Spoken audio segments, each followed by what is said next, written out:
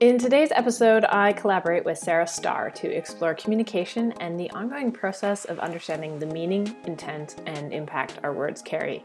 Sarah works for Pyramid Communications, a strategy and communications firm that works with not-for-profit organizations, offering services like branding, campaign strategy, and website development.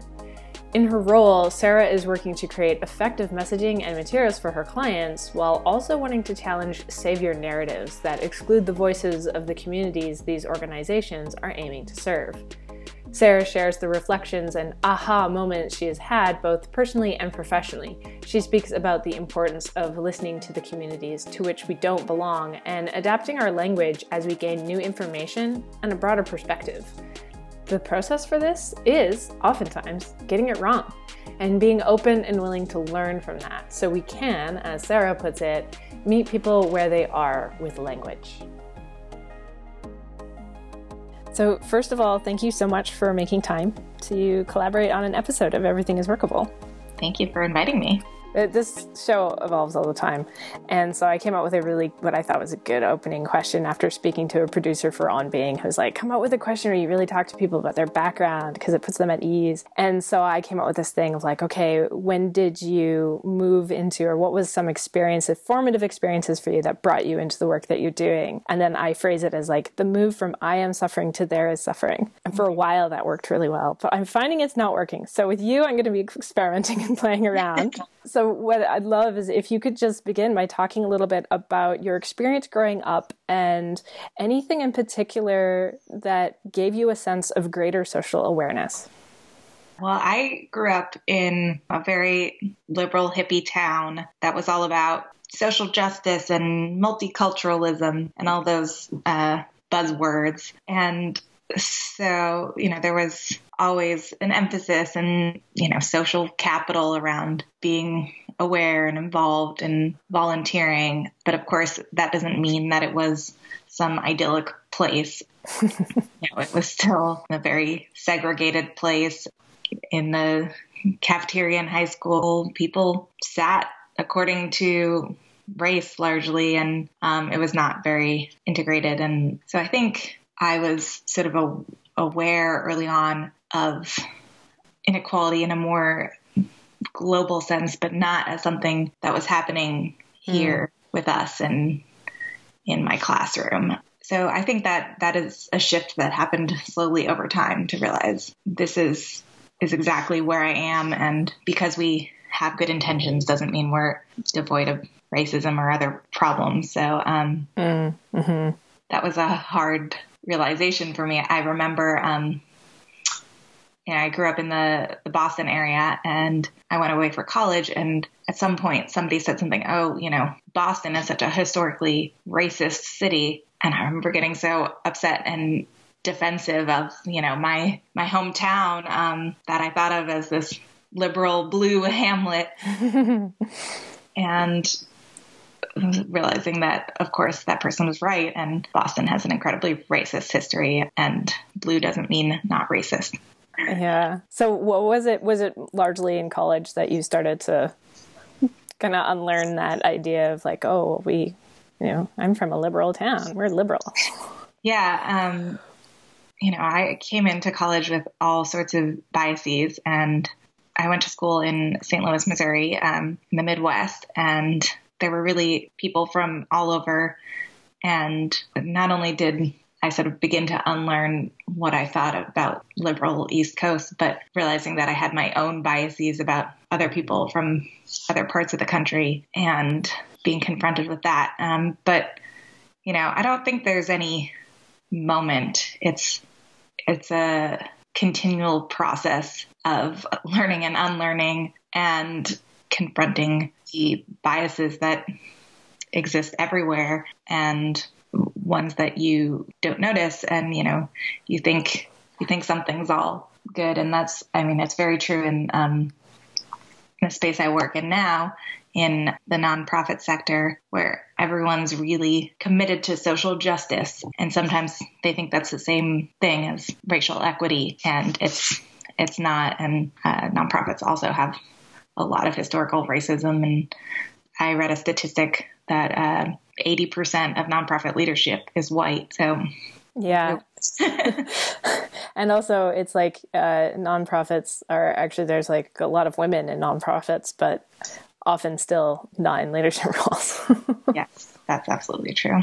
Yeah. So today we're going to have a conversation about communication in particular, and not just professionally, but also personally, and sort of the impact that that has on the world around us and also on our own ways of thinking. So could you just talk a little bit about points when you became aware of the impact of language, certain experiences or moments when you became aware of the impact that language has on how you think and behave and what you believe, sort of like dig into that a little bit?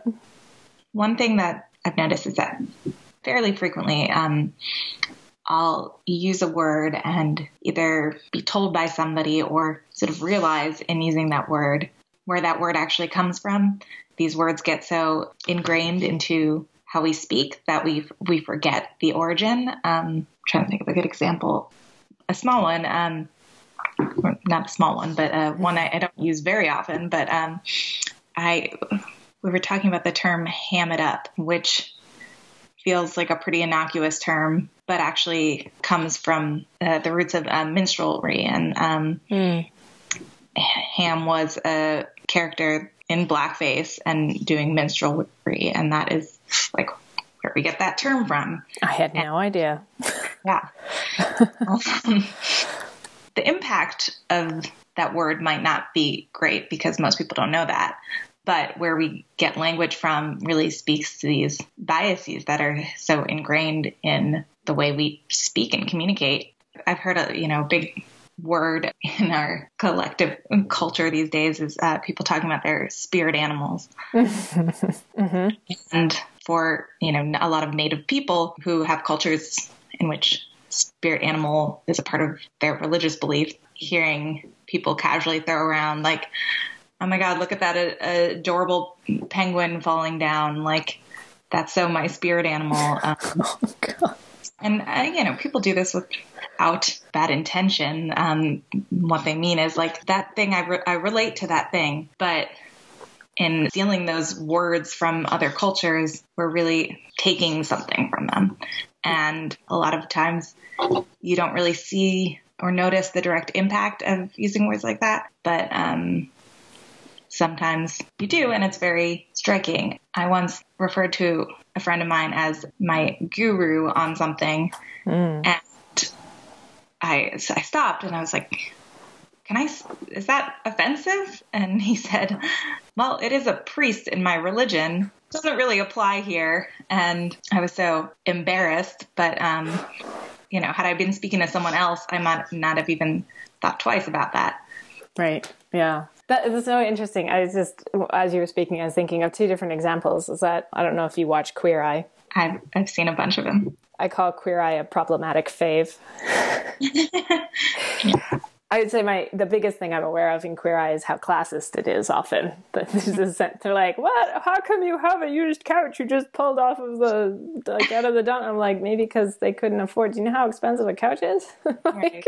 But they did, one of the last episodes I watched, they end with, what's your spirit animal? And all of them answer. And one of them's like, mine's like an adorable corgi puppy. Like, oh, it's just awkward, right? Like, oh no. And then the guru thing's interesting because, this is something I'm really reckoning with at the moment as a white practitioner of Buddhist traditions that come from Tibet, largely. That's the influence is Tibetan influenced Buddhism is sort of the track that I've ended up on within North America. And now I've recently started to practice with the Zen community. And yeah, it's this whole question of guru that comes up within Tibetan Buddhism, and then also just cultural appropriation that comes up in Zen traditions. Or like, how much of this is just performing Japaneseness and not actually Buddhism? Right. So it's interesting to navigate and notice and kind of have those questions. And you mentioned intention, and I want to come back to that. But before I do,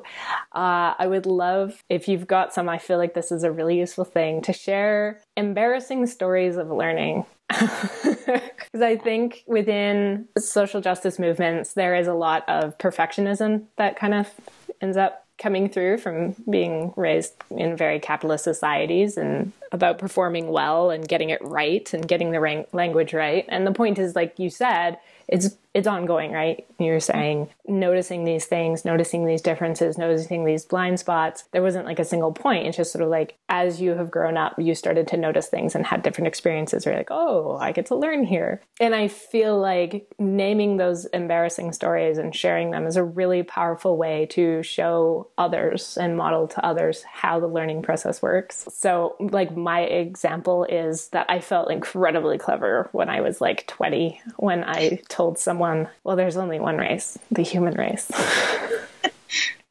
And he very gently and lovingly but sharply said, that's a lovely sentiment that absolutely disregards the fact that we live in a racialized world in which people are discriminated against because of racial constructs. Mm-hmm. So go to your corner and think about what you just said. Which I did, and I am grateful to him for that learning opportunity. So do you have any kind of embarrassing stories that you look back on where you're like, oh God, I can't believe I did that? Oh yeah, well, tons. But one that comes to mind is fresh into college, again, coming from this very liberal town that, I grew up without really much religion and without a lot of friends who were very religious. And that seemed the norm to me. And then coming to the Midwest, where there is a lot more of a culture around religion and, Christianity specifically. But I had a conversation with a close friend who's still a close friend, and he was talking about his faith. And I don't remember exactly what I said, but in a couple words, I just completely dismissed his entire faith and was like, well, that's obviously stupid. Oh, wow. I just remember there was kind of a look of hurt and shock in his face. Mm-hmm. And I remember just being like, oh my God, what did I just say? That was so inappropriate, and look how judgmental I was, and I thought I was this evolved liberal person, and I just dismissed this person's identity, and that one really stuck with me.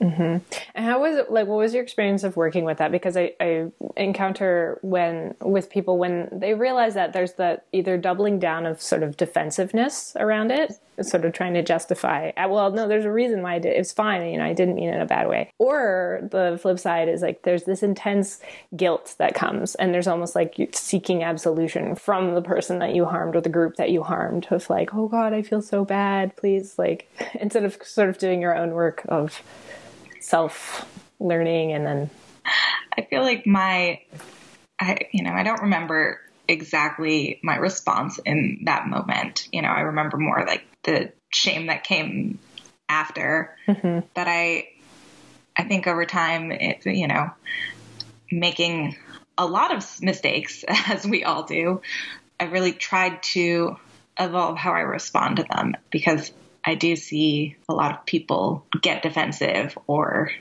justify. And I think it's important to really just acknowledge when you've realized you've said something wrong. And like you said, not put it on the other person to absolve you, or, flagellate yourself in front of them. But say, I realized that was wrong, and I'm not going to do that again or say that again. And then, reflect back on yourself. And, there's a difference between saying a word that you didn't realize was offensive, something like spirit animal, where people really maybe have just never taken a second to consider where that comes from. Mm-hmm. And just to stop and say, okay, I'm not going to say that anymore, because I am now recognizing the roots and the problem with that. Mm-hmm. And something like the example of, disregarding someone's entire religion, that requires a little more introspection. And what led me to say that? What led me to think that? How can I change my own perspective and understand people who have different ways of seeing the world than I do? That sort of, that brings back really nicely to this intention versus impact. Mm-hmm. What have you learned about that? And maybe also understanding and defining the difference between those two. Right. That's a big thing in the world of social justice. People come with really good intentions, and they don't always see that that's not the same as their impact. If you come wanting to help someone, but the way you try and do that really undermines their agency, they're not going to feel helped. They're going to feel undermined. And that is really what matters in the end, because you can say to them, oh, but like, I meant to help, but that doesn't change the situation that they're in. You know, you can use language in a way that you're trying to convey one thing, but if somebody understands what you're saying differently, you know, we all have to be accountable for impact as well. In the not-for-profit culture, then, how specifically that sort of plays out in the savior narrative. Yes. Like, there's this thing that I've really gotten a lot from my Buddhist practice of understanding compassion as an experience of really meeting people where they're at and coming alongside them. That's how it's described by Roshi Joan Halifax specifically. That's like one of her catchphrases, if you will, coming alongside. And there's really the emphasis on understanding that like helping someone can be feeling like you're better than them and you have something to give them. Fixing them implies that they're broken. But serving is actually coming alongside somebody within their own power and empowering them through support. So what have you learned about, well, first of all, could you define a savior narrative? Because I think that's something listeners might not be familiar with. There's like talking about language in terms. Savior narratives. You want to define what that means?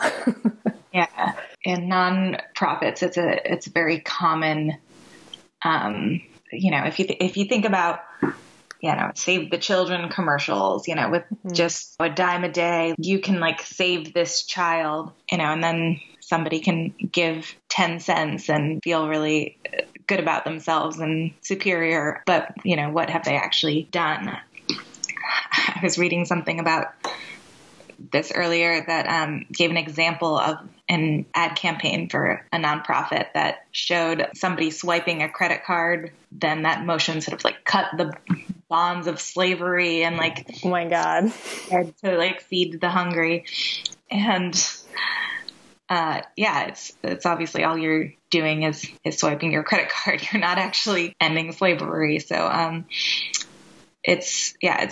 that is really about the feelings and the needs of the person giving the money rather than the person the money is supposed to help.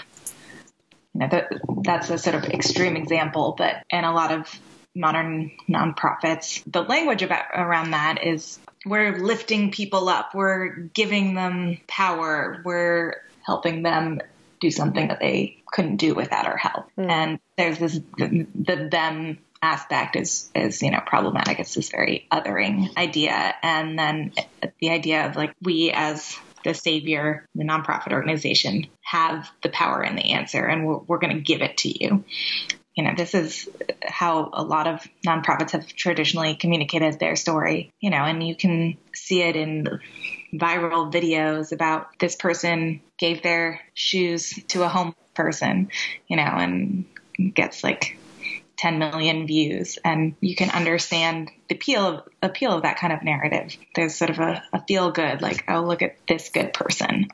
So the challenge is, how do you not just talk about what you do from a stance of empowering people rather than giving something to them, but also how do you actually do that in practice and have to listen to people about what they need instead of telling them. So you work in the not-for-profit sector and helping with developing communication for not-for-profits. So what have you learned about shifting those narratives, or how to change the narratives so that they are less coming across as like, oh, yes, I'm so wonderfully bestowing all of this grace on you, poor human? Yes. Well, I think one thing that really helps is having people from the community that you're trying to serve be part of the process and really hearing what they want and what they want to hear and how they want to be communicated with. So, you know, engaging a real range of people in developing these kind of messages, the broader your group of people engaged in this is, you know, the more authentic the voice is going to be. We like to do a thing called persona development, which is really complicated and sometimes problematic in itself, because it's about coming up with people who are meant to represent an entire group of audience members, people you're trying to reach. But the idea is to try and see and understand messages from the point of view of that audience, and to really think about them first, rather than what are we trying to convey, but, what do people want to hear? What do they want to know about us? What would they find helpful? And, one thing that's, I feel like, a really hot topic in the nonprofit communications world or social justice communications is this idea of person first language, where, instead of talking about homeless people, you're talking about people experiencing homelessness, or, people with a mental illness, rather than mentally ill people, trying to not have those things define a person. Mm-hmm. I think there's a lot of value behind that, because, the way we use those words, if you put homeless first, that is defining the word person. But at the same time, it can be a real communications challenge. It makes everything clunkier and longer, which is the opposite of what you learn about good communications. Mm. But also, if you use a lot of this kind of language that exists in this social justice sphere, when you actually communicate out to people who don't live in that bubble, it can be really confusing. It might be terms that they don't understand or they aren't used to seeing. So these two goals sort of conflict with each other. I just had this experience with a client. We spent a lot of time crafting the wording so that we were being as inclusive as possible and really trying not to alienate anyone, and think of this sort of person-focused language. But when we sent it out to some people to review, they said, this feels like it's targeted at a high education level and it's hard to understand. And so, we have to go back a little bit and rethink, like, what's the most important thing to convey, and how do we meet people where they are with language? To come back to, like you said early on, you were talking about buzzwords and sort of social justice buzzwords. Yeah. And it's true, like the language you use in communication, it's so interesting when there is crossover of a word that's used very differently in different contexts. Can you think of any specific examples of something that within the not-for-profit sector more broadly would be very like social justice specific, that just the general public would not, like, where you've encountered that, where it's just like not received well or understood? Or any buzzwords in particular that you have come up against that you've realized are kind of problematic because they just don't communicate clearly what needs to be understood? It does exist. I'm having a really hard time thinking of one. That's nice. Actually, I wonder if decolonizing is a really good one to unpack here. Yeah, I was just thinking about that too. Because that is a buzzword these days. It's a buzzword, and often applied in ways that aren't really accurate to what it means. And I think a lot of people have sort of started just slapping that on to the growing list of, it was diversity, and then it was, diversity and inclusion, and then equity, and now people are being like, oh yeah, and also decolonization, without really thinking about what that means. A friend of mine shared a great article called "Decolonization is Not a Metaphor." It's very academic, so very dense article, but I recommend it. And essentially the point of that article is decolonization is not another buzzword for like, let's all get along and hold hands. It's about actually undoing colonization and returning things like land to people who it was taken from. Some of that sort of literal decolonization work that's being done is that's really interesting is with museums. Some museums are actively working to return artifacts to Native people where they were stolen or taken through shady deals. Like Indiana Jones. Yeah, exactly. That guy's the worst. Yeah, he really is. But yeah, and I think that's to veer off topic a little bit, but I think that's a challenge with like all anti-racism work is in order to actually do the work, you have to be willing to give up something, whether it's power or land. And I think that's one of the hardest things for people to wrap their heads around. You know, I'm trying so hard to be a good person and do the work of equity, you know, why is it enough? And it's, if you still hold up all the power or haven't, you know, done any of that work of undoing that, it's not really making that kind of change that's needed. I mean, that's like shifting that savior narrative, right? You have to let go of the idea that you are a savior. Mm-hmm. I explore that a lot, actually, around the term privilege, which I feel is a term that we need to start moving away from for lots of reasons. There's a really good talk by Reverend Angel where they say that they don't like the term privilege because it implies it's something that you should want. And why would you want something that cuts you off from humanity and cuts you off from your ability to see the fullness of other human beings? Then there's another teaching from Zenju Earthlyn Manuel, and she talks about how there's the attitude that if you think that you need to use your privilege for good, then that still means that you think that you have something that makes you better. So, yeah. And so what has been, both personally and professionally, been your experience of letting go of power and times when you've done that either for yourself in your personal relationships, or you've done that within your job, or you see that happening where you work? Something that I try and do personally, because I can be someone who likes to talk a lot. So sometimes it's just reminding myself to shut up and, you know, listen and let other people speak. That's a sort of small way to do it. But I've also been thinking a lot about, you know, how power is sort of kept among groups of people, and, you know, how often in the professional world we do this thing called networking and, you know, network building, and often our networks tend to look like us. So when we start looking for people to hire, it's like, oh, I know this great person from my network, and that feels like a really natural thing to do. But when your network is made up of people who are similar to you, it makes it really hard to create a diverse workforce. And, you know, that's outside of things like actual bias in hiring. And now I feel like I'm getting away from the question. No, not at all. I think that sort of leads into another thing that I would love to hear what your exploration has been around implicit biases, and specifically around whiteness and white dominance, considering how often not-for-profits within North America are very white dominated.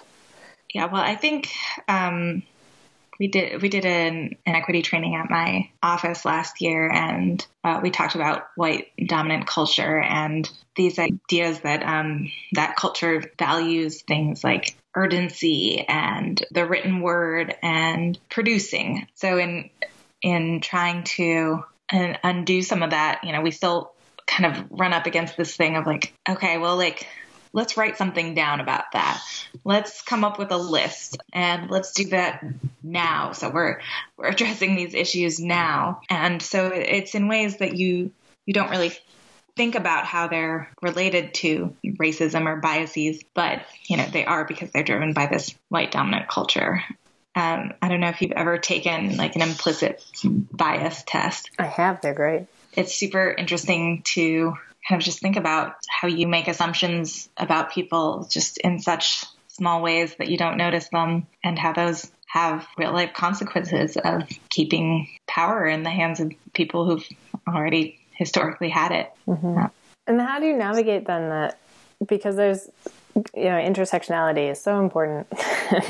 I'm always working with this, like, nobody is 100% the oppressor and nobody is 100% oppressed. We are all complicit in the oppression of others, especially in a capitalist society. And we also, basically everyone experiences marginalization for different reasons, for gender and sexual orientation and ability and whether or not you're educated and what class you are and so on and so forth. There's so many different levels. So how have you worked with navigating that within yourself, where you're aware of the privileges that you might have being like white socialized and moving through the world as a white college educated person, but also being a woman? What's your experiences there? Yeah. Well, first, I want to sidetrack for a second and say that that's actually a great example of a word that I hear all the time in the social justice sphere, intersectionality, and that taking it outside that sphere, a lot of people don't know what it means. And, I think you did a really good job of explaining it, so I won't do that again. But it's a term that I've casually dropped before. And, I think I was talking to my mom and she was like, what's that now? But I think it can be really hard for people who feel like they have suffered and been discriminated against and come up against prejudice to go back to that word that we're trying to move against is the idea of privilege. And I think maybe that's, another argument for moving away from that word is a lot of people, they don't feel like they've had privilege, so they have a hard time understanding what that means. And they've had more privilege than someone else in one arena, but not in another. When I'm talking about issues of bias and equity, I do have this voice in my head that's saying, but what about all the incidences of sexism or harassment you've experienced as a woman? Or what about anti-Semitism, as someone who is ethnically Jewish? There's a rise in Nazism. Doesn't that mean I as a Jewish person have some claim to that idea of bias? It's the problem of thinking of it as a binary or, a competition. The oppression Olympics is how some people say. And it really is all the different pieces of your identity come together to create a whole. And when you experience discrimination and bias against multiple aspects of your identity, they're all sort of different types of biases, and they're heightened when they're put together. Yeah, I think it's also noticing the impact living at the intersections, which was an episode that I did previously with somebody named E. West. They did a really good conversation about that, of understanding that it's living at the intersections is really noticing the way that those different identities create that one, like you just said, right? It creates one, human beings are super diverse and a human being is super diverse. The example I always use is that I'm an immigrant. I've been an immigrant twice in my life, but no one thinks of me as an immigrant.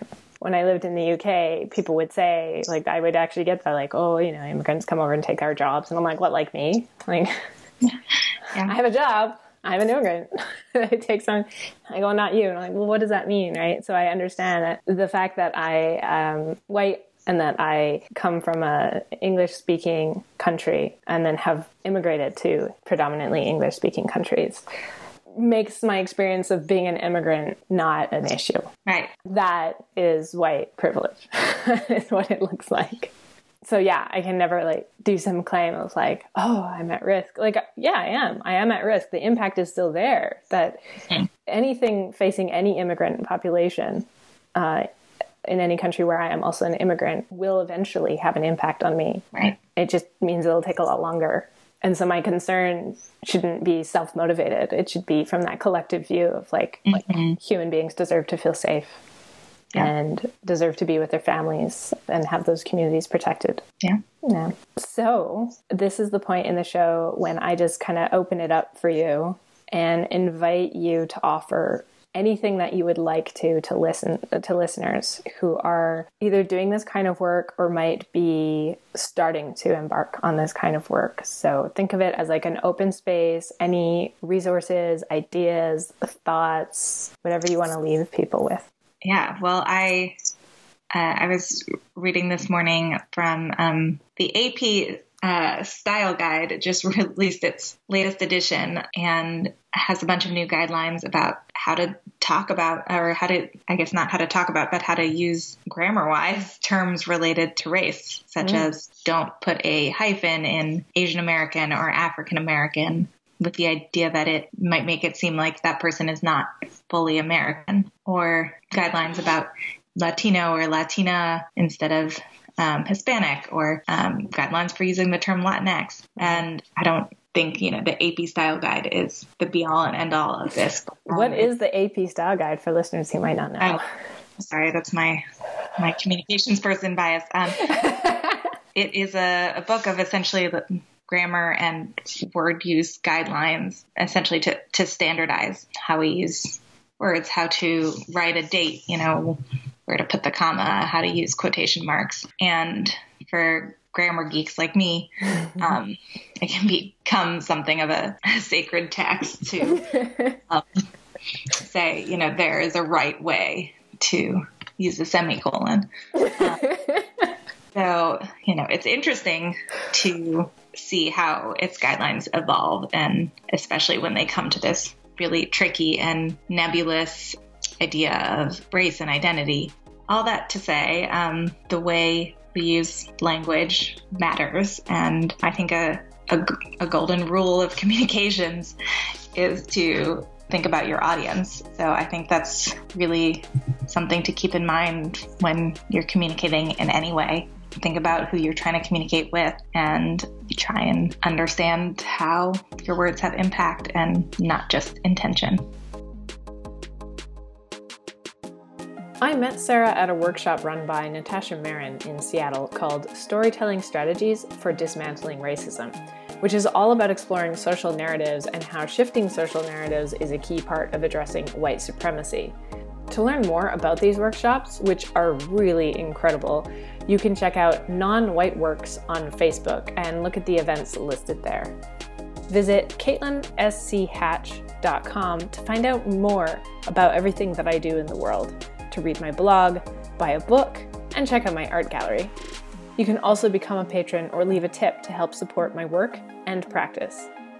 I'm incredibly grateful to my many patrons, without whom I could not make this the focus of my life. Immense appreciation goes to Gretchen Wagner, Julian and Shannon Hatch, Minita Budgeon, Margaret Prescott, Val Delane, Perry Pugh, Annika, Jennifer Harkness, Katie Bredbeck, Laura Malkern, Michelle Puckett, and Sierra Love. The original theme song for this podcast was created by award-winning singer-songwriter Tajai Moore of More Music.